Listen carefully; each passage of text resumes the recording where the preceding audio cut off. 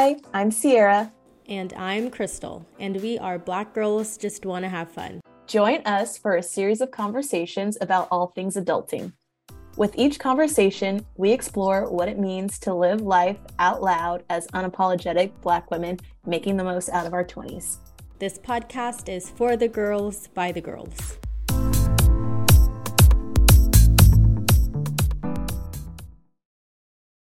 Hi, Crystal. Hi, Sierra. Oh, I tried to beat you to the punch. You've been so quick. Gotta be quicker than that. Hi, besties. We hope Hi, besties. your water, staying hydrated, staying moisturized during these times. So there are a lot of conversations going on. And I feel like there's so many conversations because they take place on so many different social media platforms. And we thought for today's episode, we would talk about all the different debates that are currently happening in the cultural zeitgeist.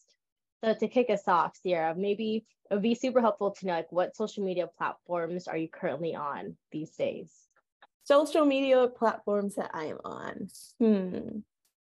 There's TikTok. Love it. IG. Kind of Instagram. I'm on Be Real. That's been interesting. And Twitter. Oh, nice. I have a Facebook, but I am rarely on Facebook. Do not use that. So Facebook is definitely dying. If it's not already dead. Right? Actually. I feel like it's only been kept alive because Instagram is now kind of like integrated with it in some weird way that I still don't understand. Sick and twisted way. Yeah. I agree. I also feel like Facebook Marketplace is really helpful too. Like that's the one gem of Facebook that I'm keeping Facebook for. That's something I don't use. So oh well, never mind then. I feel like I was gonna say I'm definitely following your leads. I'm also on TikTok. I love it. I feel like I could really be on there for hours and hours on end. Then you know when you get the thing that's like, "Hi, you've been scrolling for too long." I'm like, you don't need to talk to me like that. I don't think I've ever gotten that. Oh, really? No. What? Oh, I think if you're on for a certain amount of time, there's like a TikTok sponsored like post that will come up like, "Hi, are you trying to go to sleep? Or like you've been on here for way too long." Oh my blah, blah, blah. gosh. Yeah, I've seen that. TikTok is in your business. Too much. The For You page really is for you. Oh yeah. Specifically, like they're getting a little too personal. These days. No, seriously.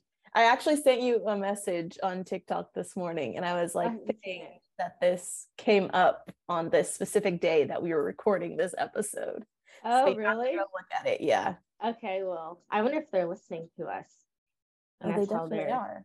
Yeah. Oh, that's scary. But yeah, your phone is a microphone. That's true. My personal FBI agent is working overtime. Always. Overtime these days. You're very interesting. I hope so. Some of the things that come on my TikTok feed, I'm like, I don't even know why this is served to me, but I resonate with it. Yeah. Honestly, sometimes like, wait, are you in my head now too? Yeah.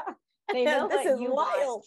Right. They know what you want before you even know exactly what you want. That algorithm is top notch. Yeah, it's so scary. So Crystal, so scary.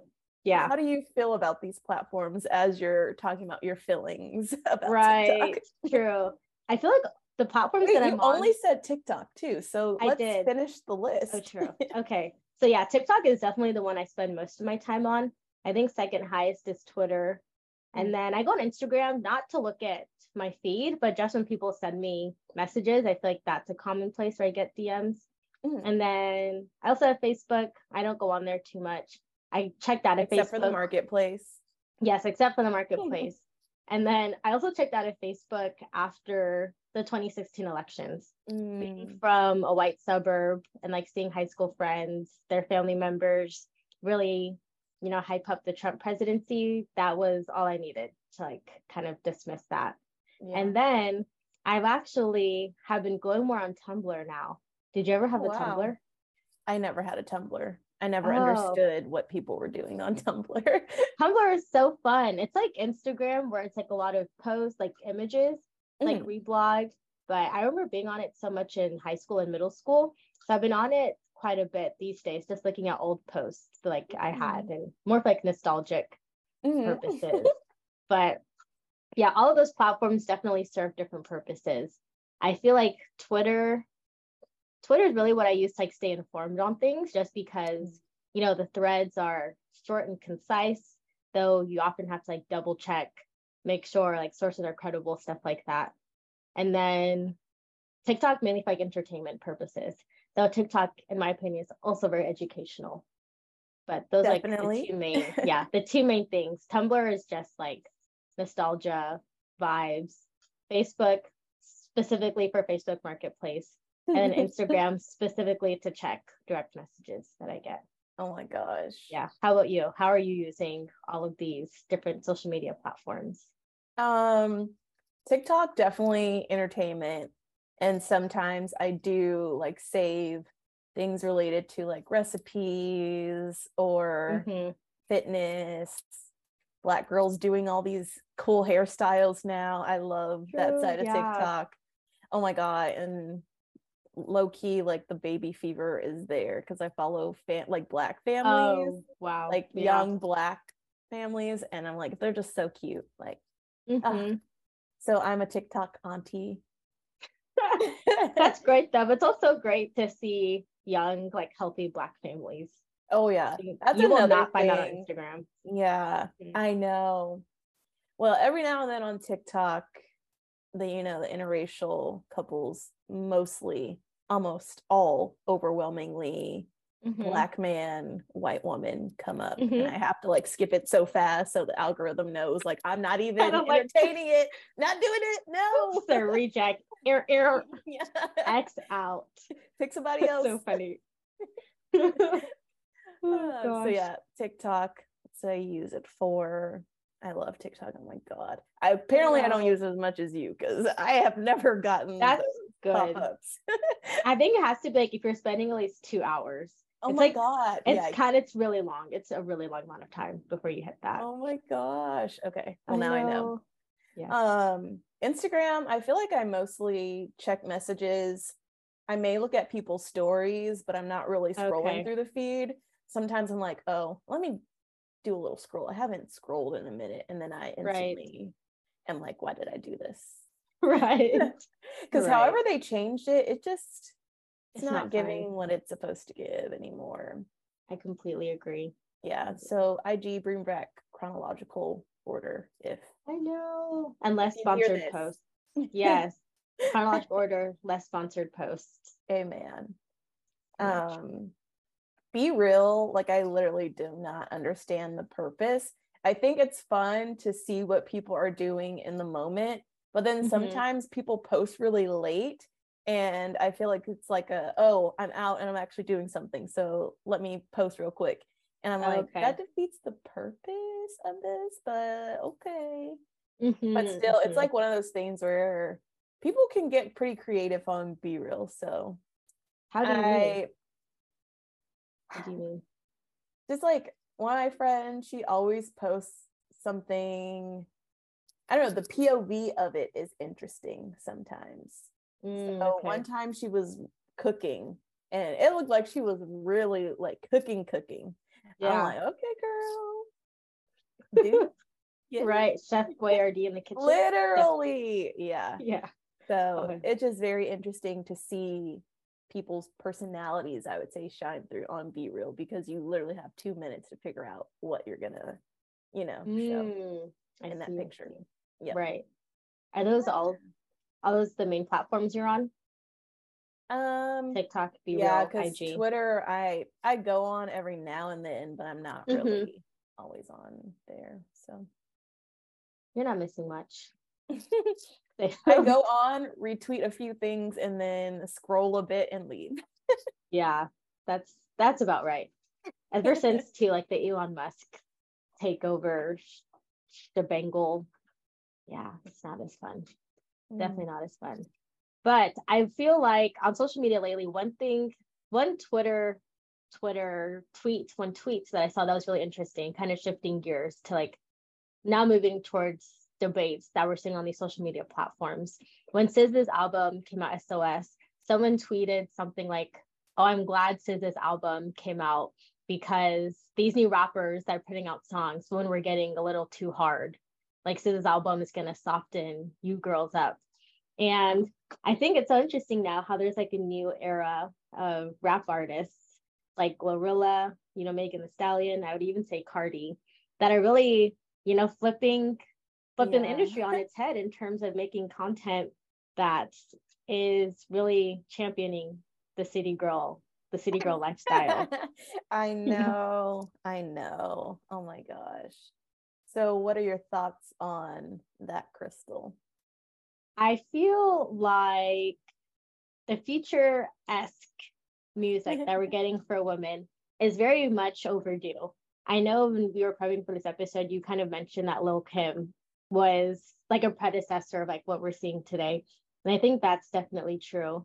And I love seeing women do what women do best, which is being smart, knowing how to play the game, explicitly telling and rapping about how do you play the game and how do you play it successfully, Yeah, I think it's funny too, because it's like Black men that are rappers, like some of their stuff is so kind of like disrespectful and talking about treating women really bad. But it's funny when we do it, then, it becomes these debates and people have something to talk about. And it's like, you're doing something just like completely heinous. It's like, what's wrong with you guys? The double standard is always just wild. Yeah, I agree. And I even feel like going back to your comment about like rap music made by men being like super disrespectful, I feel like over time it's evolved to be so crude too. Like just the words that they're saying these days, like this is so graphic. Like you could literally picture the nastiest scene in your head, literally just from listening to some of these rap songs. It's disgusting. Yeah. Really bad.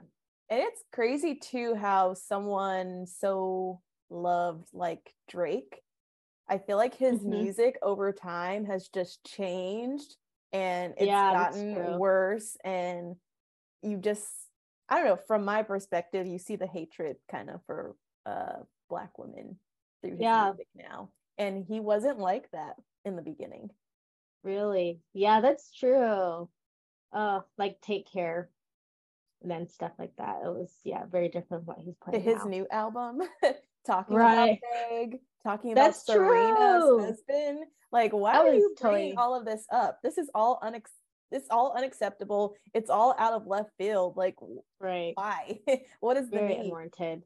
Very unwarranted. Yeah, and I also was thinking, I feel like now that we have, music by male rappers continuing to be disrespectful, and we also have, this rise of female music, I hate using the word female, woman-led rappers, that are also arguably, also creating music that can taint the way you perceive love, the way you perceive, relationships with your like intimate partners. I think like both of those combined is so influential in terms of how people are also internalizing it and thinking about their own romantic relationships.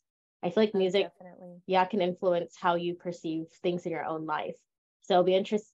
I feel like we see it now, honestly, in terms of how people like think about romance and stuff. It's kind of sad to see like in our generation that it's not as pure as it was like maybe decades ago.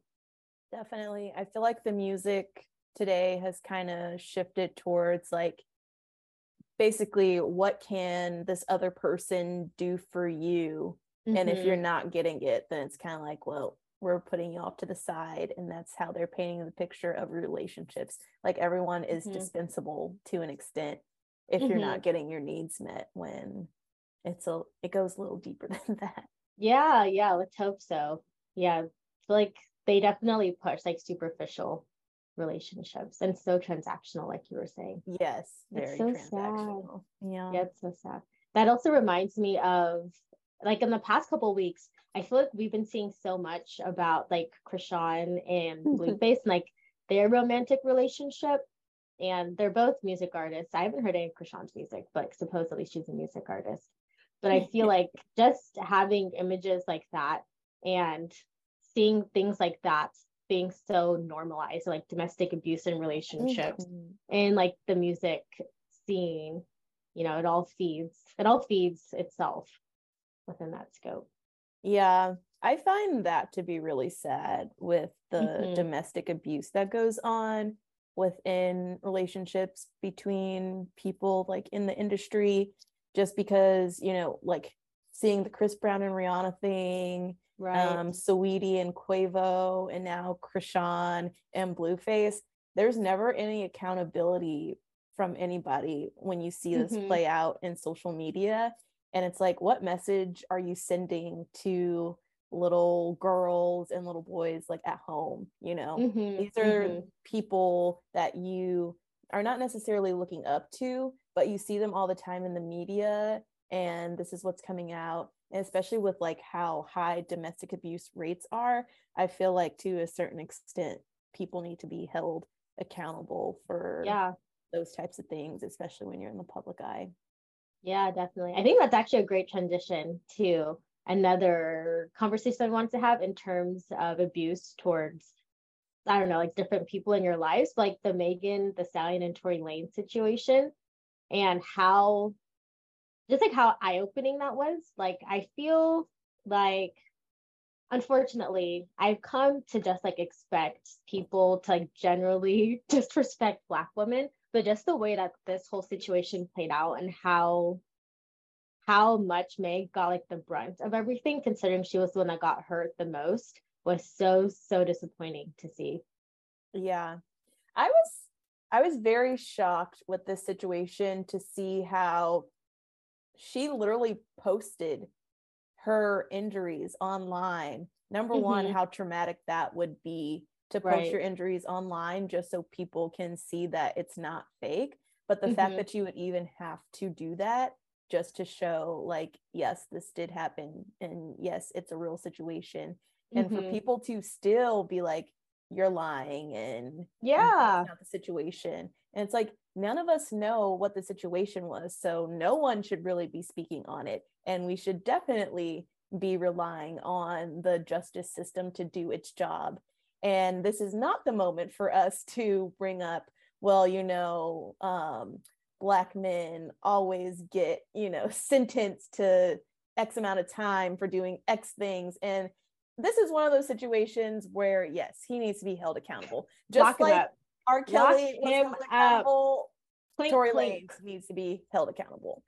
Agreed. I thought it was interesting. I was reading about the case earlier to, you know, this recording session, and Megan Thee Stallion actually didn't even say it was Tory Lanez at first. Like she lied to the cops as well to try and protect him and like everyone involved in the situation. And then Tory like completely flipped it on her. And yeah, she got a lot of the publicity backlash. And then even like when the trial was happening and people prematurely said that Tory Lanez was found not guilty and like this whole thing is a fluke, this is ridiculous, like women just want to, like you said, want men to be like locked up, etc. It's like, what really will it take what will it take for you all to understand like these are people's lives and like well-being at risk that you're putting on the line just to protect your own preconceived notions about things. Exactly. Yeah, I mean, honestly, I think that's an excellent segue to the other topic that we wanted to talk about, specifically with the NFL, because I feel like over the past couple of years, especially leading up to all of the injustice and everything going on within the world, it's crazy how at first, you know, I think too, taking back to Colin Kaepernick, when all that stuff happened with him, no one, like everyone was like, oh yeah, we're going to stop watching the NFL, stop supporting, or at least what I saw from social media. That's what it looked that. like. But We were then people boycotting. quickly dropped that and went back to watching the NFL. And so I feel like the NFL has never been held accountable for their actions and what they do against Black people and Black bodies. Like, it's clear that they have never, respected the people that play on the field and also the coaching staff, I think, to an extent. Because I know one thing we want to talk about is the Texans coach getting fired.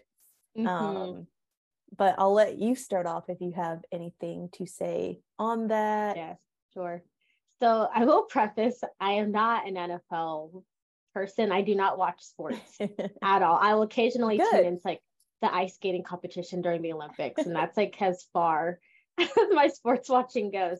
But from my understanding, it sounds like the Texans hired the second Black coach because they had a coach before that they hired for one season, they fired him. They hired another Black coach and they fired him after one season as well. And it sounded like the team that he was inheriting was already pretty bad. So the fact that he got fired for bad performance on the team is seemingly not too fair, right? Like, there's only so much you can do with a crappy team. Exactly. So and only being they should have given him more time, I think, to prove himself, to be honest. Yeah, what were you gonna say? Yeah. No, I was gonna say just that, like, being given 1 year to kind of turn it around, that's definitely not enough time.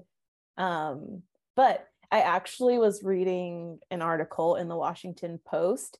They did a lot of research on the NFL and their hiring practices, diversity, all that stuff. There's actually quite a few articles online of research that they were doing.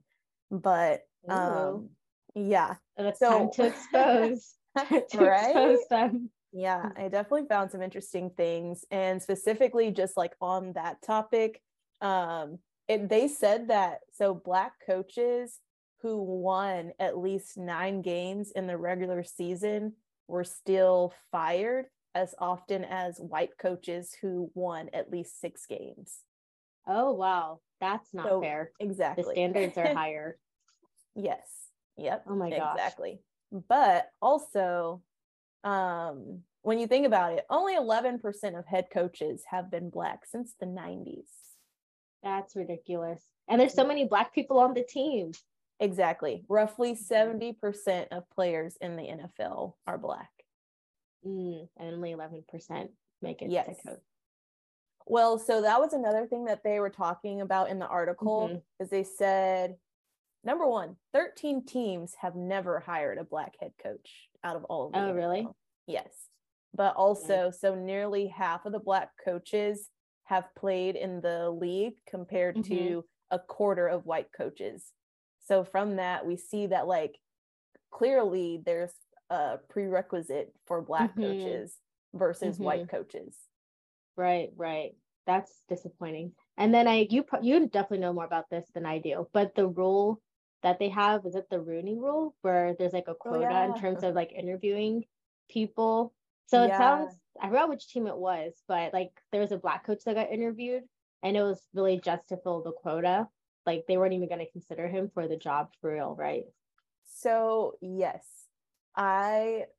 so in this article, they actually talked about that a little bit. Okay. Because I should have wrote down the name of the guy, but he said he went into an interview and there were already like a lot of racist comments thrown at him and prejudice like were cited, and for reasons why he had no chance of becoming a head coach at all, like ever.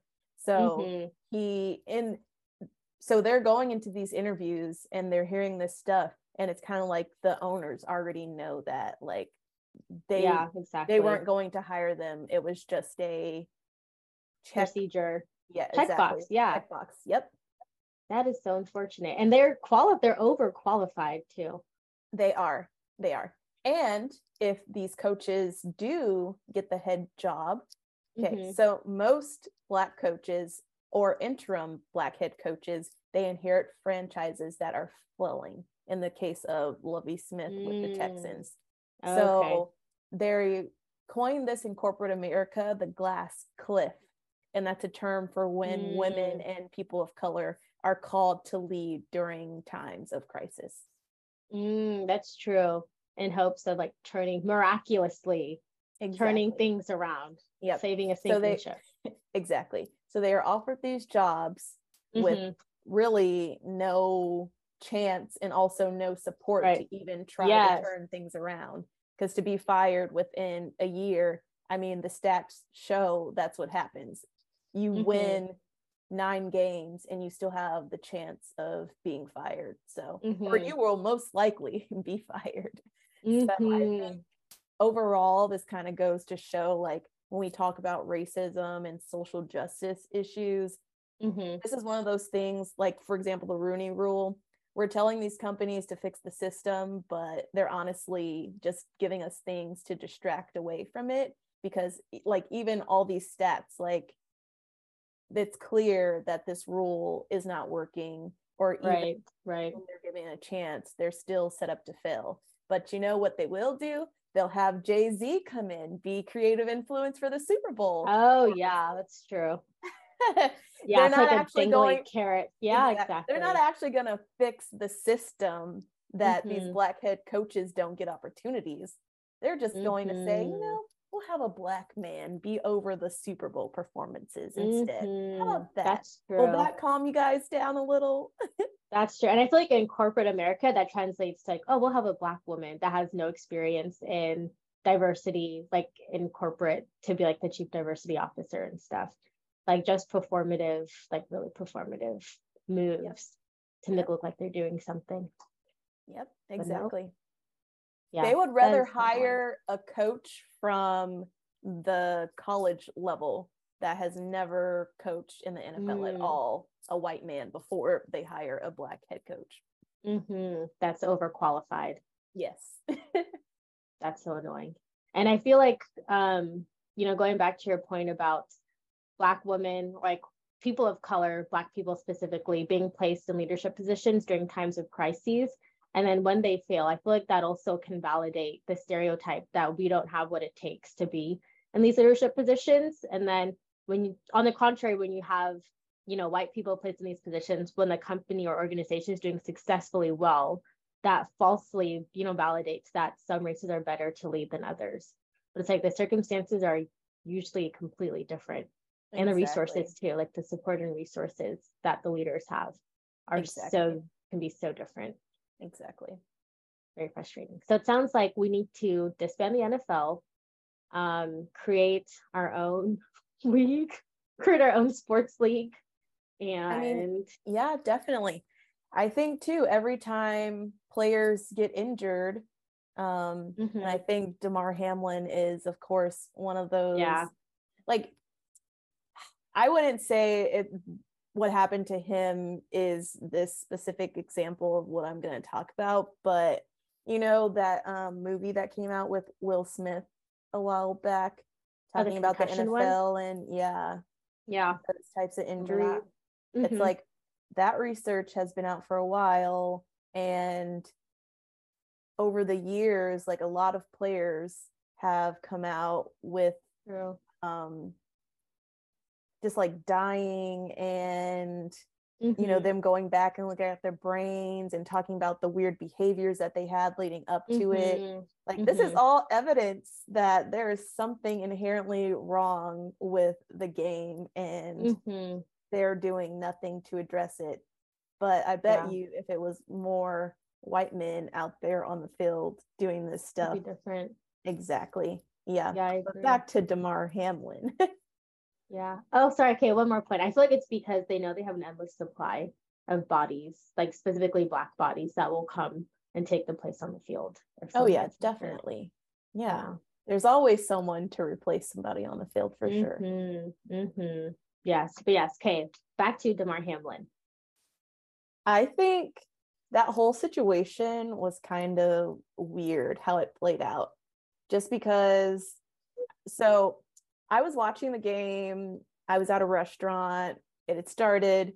I actually drove home during the first quarter. And so when I got there, that's when, they were on the field. The paramedic was coming onto the field and they were still like around him. And I couldn't really see what was going on. But I thought it was crazy how like they kept the media side specifically, they kept switching back to the back and forth between the game, what was happening on the field, and also going back to the like media room and it wasn't like they had any information. I don't know why they kept going back and forth between the two, but just like how long it took for the NFL to make the determination that they were going to suspend play like indefinitely for this situation is like, what is keeping you guys from making this decision? Because at first I think they were going to warm up and then continue play. And then the coaches went out and talked a little bit. And then they took the team back into the locker room. And I thought maybe that was like, well, media's out here. Like, let's not talk about this, discuss this. Oh, I see. Like, this is probably not the most appropriate spot. And then I think the coaches were talking to the commissioner. But I feel like the coaches shouldn't have even had to talk to the commissioner to determine what was going to happen. The commissioner should have seen what was going on and been like, yes, let's just, cancel this indefinitely. Let's not do this. All the players were shaken up. The coaches were clearly disturbed as well.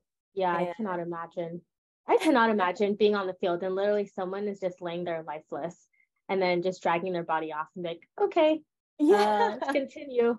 That is nuts. It's literally psychotic. They literally had to do CPR, and I think they resuscitated him, twice while he was laying there. So, wow. But people get hurt so often that they probably were just like, it's probably just like, I don't know, sprained something. I'm like, let's just continue. He literally wasn't breathing. His heart stopped. Oh, that's not terrible. That's not terrible. just, that's bigger. Get carted off and let's continue play.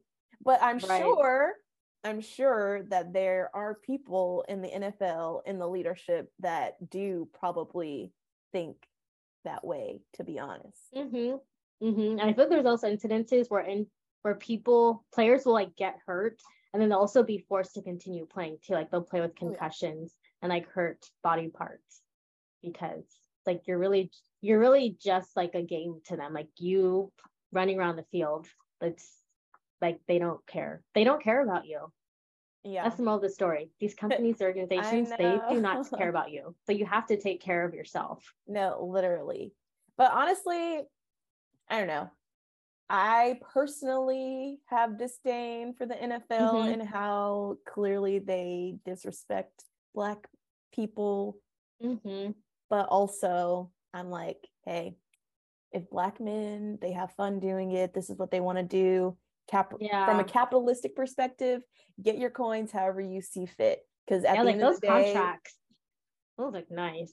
Yeah, and at the end of the day, they have to live with that decision. Yeah, that's true. So who are we to judge? Yeah, we are not the judges of this or the jury. So merely the spectators from home. Exactly. Watching the trial go on. Exactly. Yeah. That is it. Okay, that kind of reminds me of the next kind of debate going on in the cultural judge and jury. Right now. Yeah. Again. Or just like, just being an outsider looking in onto a situation, which is the Meghan Markle, Harry, I forgot his last name. What is his last name? Mountbatten or something like that. Okay, yeah. But just like the Meghan and Harry. We feel like people just call them like that. But their situation, especially since now like their documentary just released on Netflix, and then Harry had his interview with Anderson Cooper. But it's so interesting to see like just the cultural commentary about their relationship. And I feel like personally looking in onto this situation, I feel like Meghan should have known what she was getting herself into. And I feel like the way that she's been treated is shocking to her because she probably thought like this would blow over fine. But I do wonder if the royal family was welcoming to her, like would they have been this critical of like what that family stands for, you know, and like what they've historically done? Is the issue just that they didn't accept Meghan, or like do Meghan and Harry really care that this is truly like the epitome of colonization, imperialization that they are willingly, that they wanted to be a part of but were rejected from? Oh, I see where you're coming from. Did you watch the documentary? I watched the first like 5-10 minutes, and then something happened. I just haven't finished it yet. Should I finish watching it? Yeah, definitely. Oh my gosh. Okay. I was gonna say, like, the Netflix documentary, I think for me filled in a lot of gaps that I had on the situation. Because when the news first came out that Harry and Meghan were together, like, I was just like, all right, cool. Didn't affect me at all. Like, I was not paying attention to it. I'm like, oh, that's cool. You know, Black woman, but also white passing. So it just went over my head. But yeah, definitely same.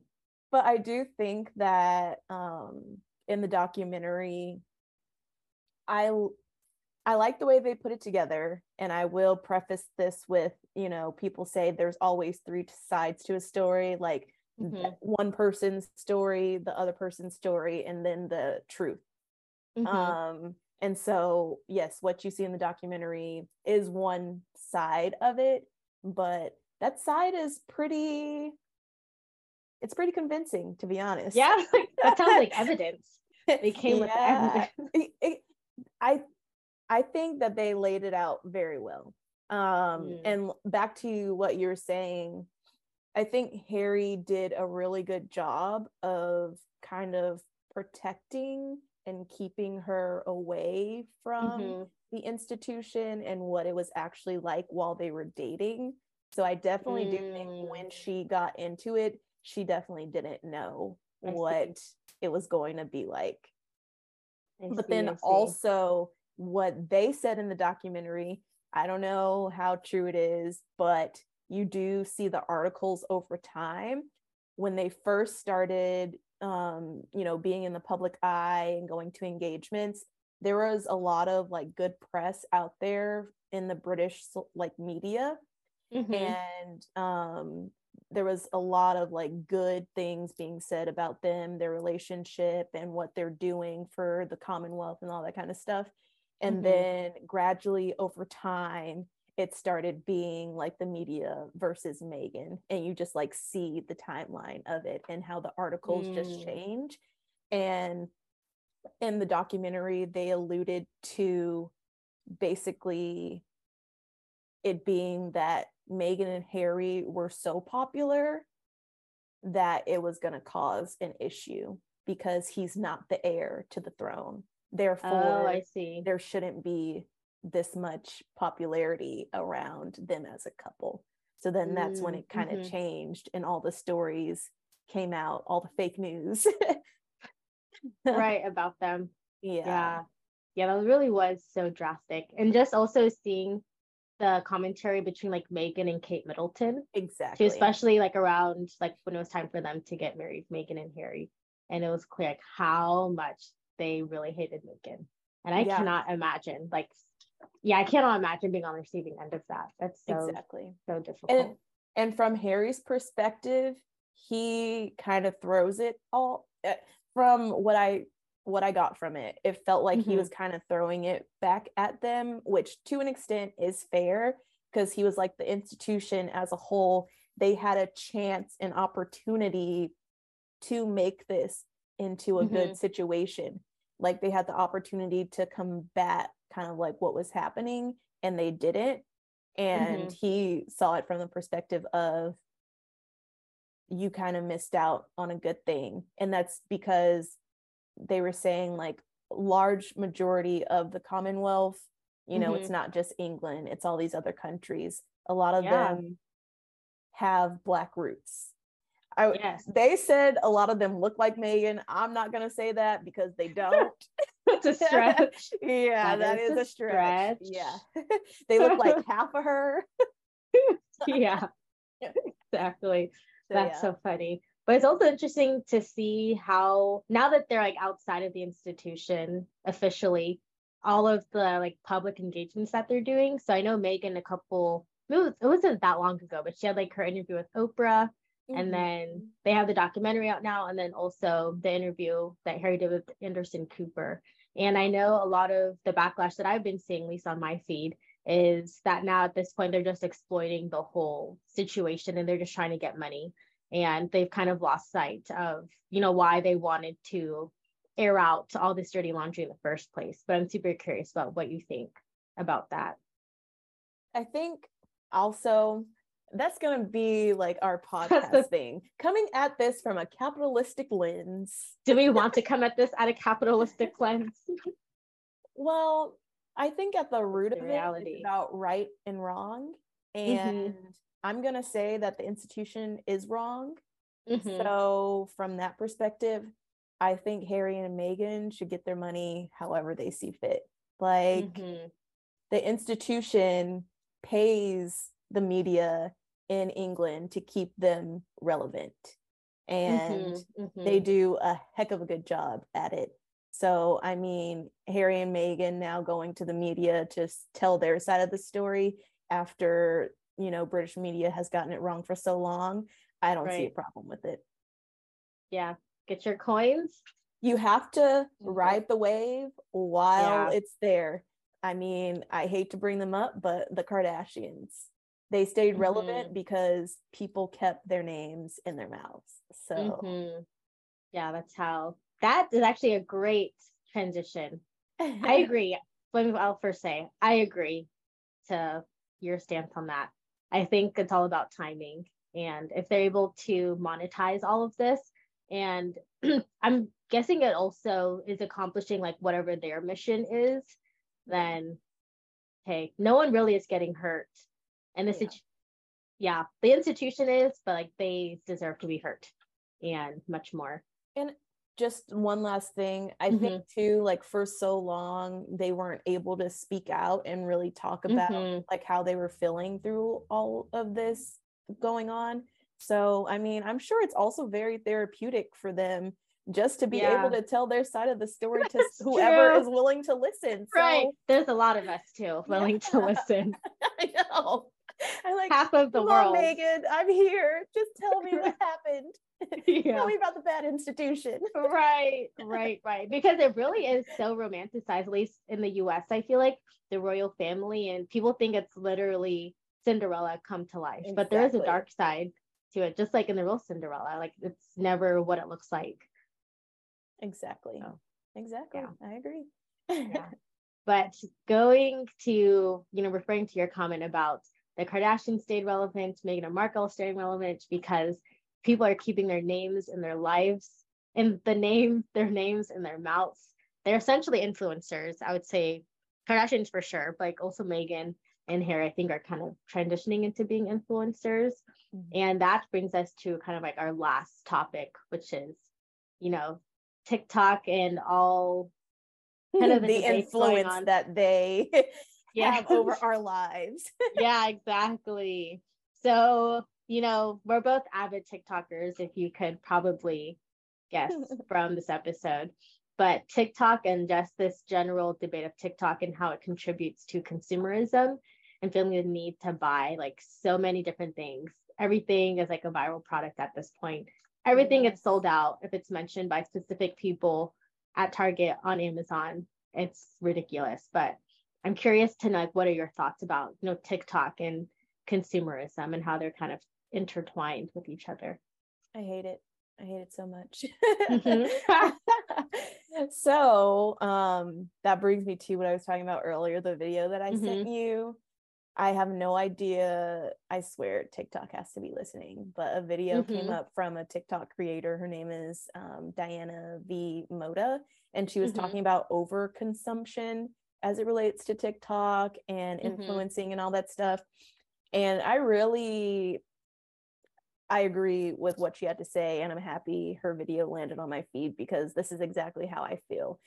She was basically saying, like, these influencers are telling you need to buy these items, and that's all you're thinking, like, oh yes, I do need to buy this item because this influencer said it. But sometimes we have a tendency to buy these things and we don't even use them.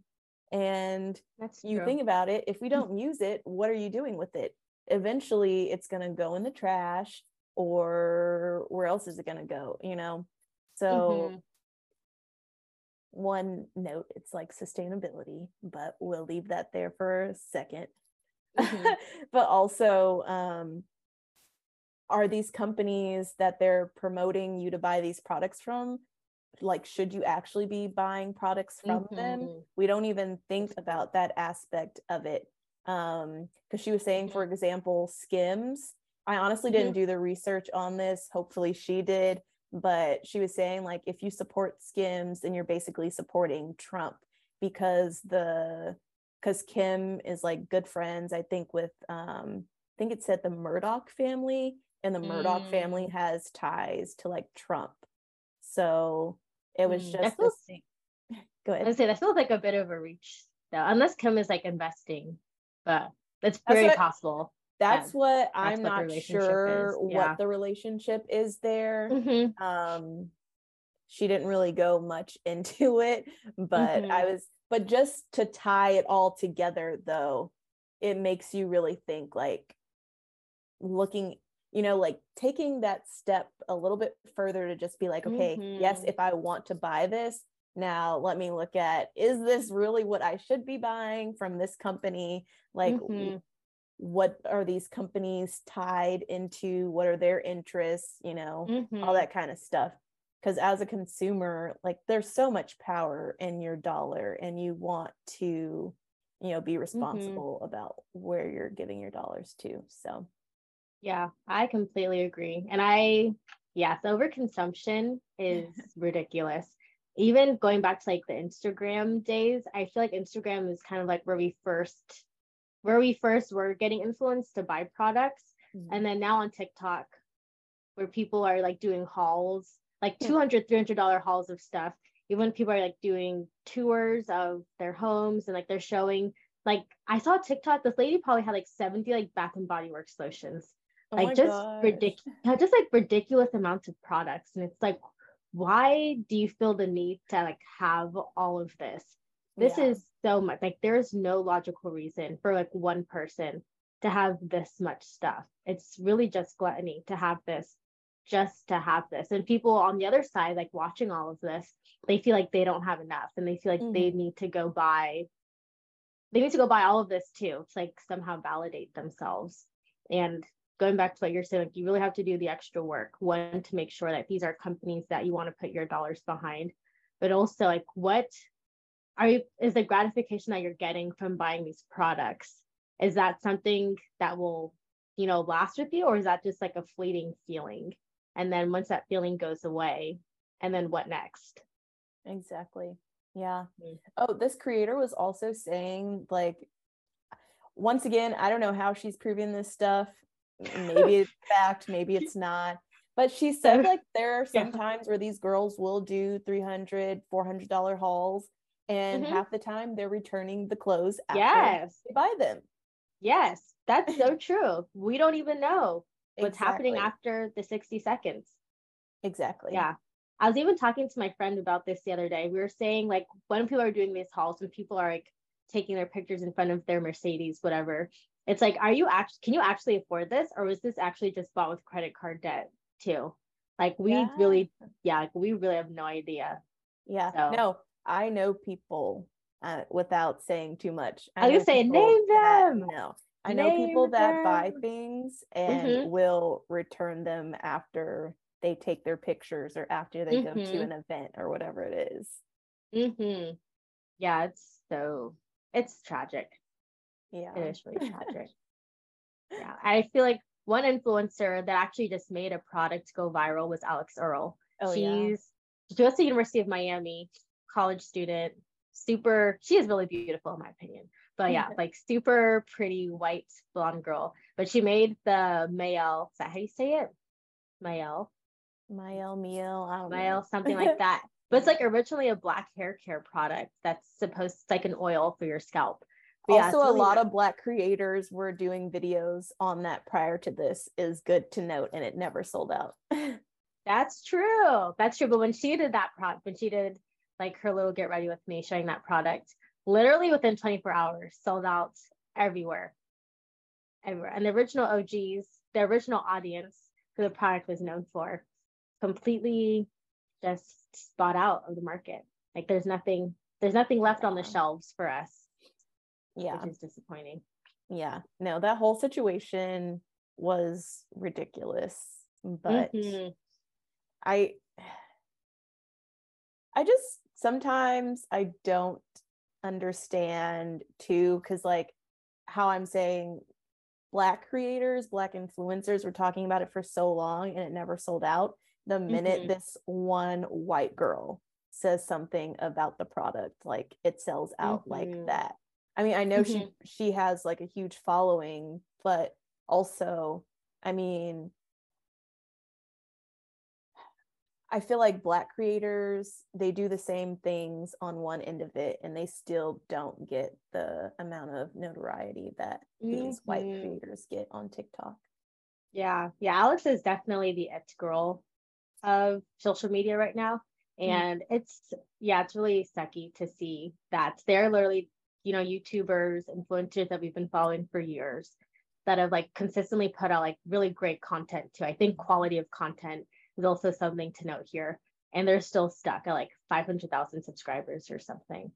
So like, why can't the Black girls have an it girl that goes viral? Because I feel like someone like Clark is comparably like at the same. I absolutely. For a while, I was like distancing myself from her content, but she brought me back the other day. I'm like, okay, this is so cute. You mean Clark? Yeah. Yeah, because I mean, they both do like lifestyle stuff. Clark is even at like Columbia in school. Yeah. She has like her own little like side hustles that she does. And she is definitely not growing at the same rate as Alex Earl.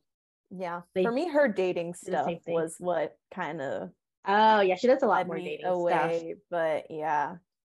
I like her videos now when she's like spoiling her mom and, I definitely thought her videos too when she was working at like the law firm and the startup stuff, like all that stuff. Definitely, she's definitely an it girl for me. Yeah, she is for me too. I love seeing it, and she does so many different types of videos, like you're saying, where Alex Earl will, like, she predominantly just does like get ready with me videos where she's sitting in front of like a ring light and does her makeup and she's like talking about something. So like even like the level of effort that it takes for both of them to create content is so different too. Yeah. Whereas one will get promoted way more probably on TikTok versus the other. Yeah. But TikTok, also, like, we need to talk about your algorithm. Yeah, I was gonna say the algorithm. It all goes back to the algorithm. Yeah, I completely agree. But hopefully Clark takes off. I feel like her, like Any Given Sunday on TikTok, like if they could take off. Oh my God. Yes. They're both so great. They're amazing. They're killing it. I want to see them win. I agree. There's this other girl too. I'll have to find her offline and maybe I'll mention it on a future episode so the besties aren't left hanging. But yes. She started a luxury robe company. Oh, cool. I feel like I remember seeing something like that too. Yeah. I don't know what her name is. I completely forgot, but I think she works in tech also, but she started this company on the side, and also apparently found this out on a one of those like get ready chit chat videos.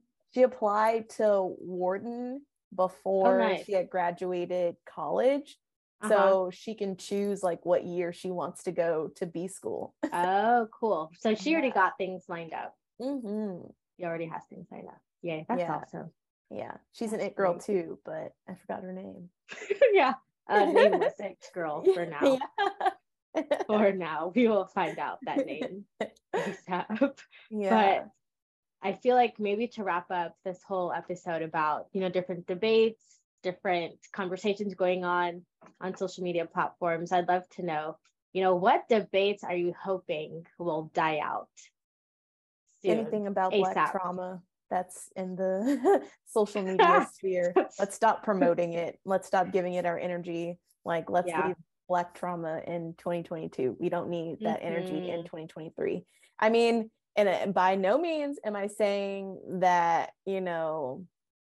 we should just ignore it and forget about it. Like, definitely hold people accountable that are abusers, for sure. But yes, let it play out on social media.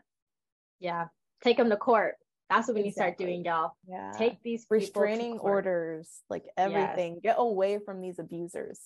Yes, completely agree with that. A debate that a debate. This is like a genre of debates, but just like debates on Black Twitter about hypothetical situations. Because I feel like they're so played out. Like there's the one where it goes, if your wife and your mother are in the car and like the passenger seat is open, who's gonna sit there? And there's debates like that. Why do we need to talk about it? Yeah, just like the same things that like we really do not need to discuss this on the timeline. And if this and like these situations will likely not even happen in real life. Hopefully you already have like the answer in your head and you don't feel the need to like flesh this out on social media. Yeah. But yeah, I think we need more like thought-provoking, needle-moving debate that can bring our community forward. Definitely. Forward and upward. Amen. Oh my God. I didn't even know that was a thing. Yeah, it literally comes on my timeline like clockwork. Like once every 3 months, I will see a tweet with like a whole bunch of comments on this. And I'm like, we don't need to bring this up again. You're like, gosh darn it, why is this here again? I know. Make it Let stop. Us move on. Exactly. Well, Sierra, what a lively conversation. A lot of topics. Oh my God. I was going to say the exact same thing. Wow. Get out of my head, Crystal. You're like TikTok right now. I know. Like your secret FBI agent. Yeah. Are you my FBI agent? That would be pretty impressive. I followed you all the way through college. I mean, wow. You were really committed to the job. I went above and beyond. Went above and beyond. Oh God. Oh, this is great. I love it. Yeah. Same. Well, besties, we hope you enjoyed this episode. This was a fun one. I feel like this was a bit lighthearted. There were some heavy topics though, but yeah, very nice combo to have. Yeah. Well, I guess we'll see you later, besties. Yes. Have a good day.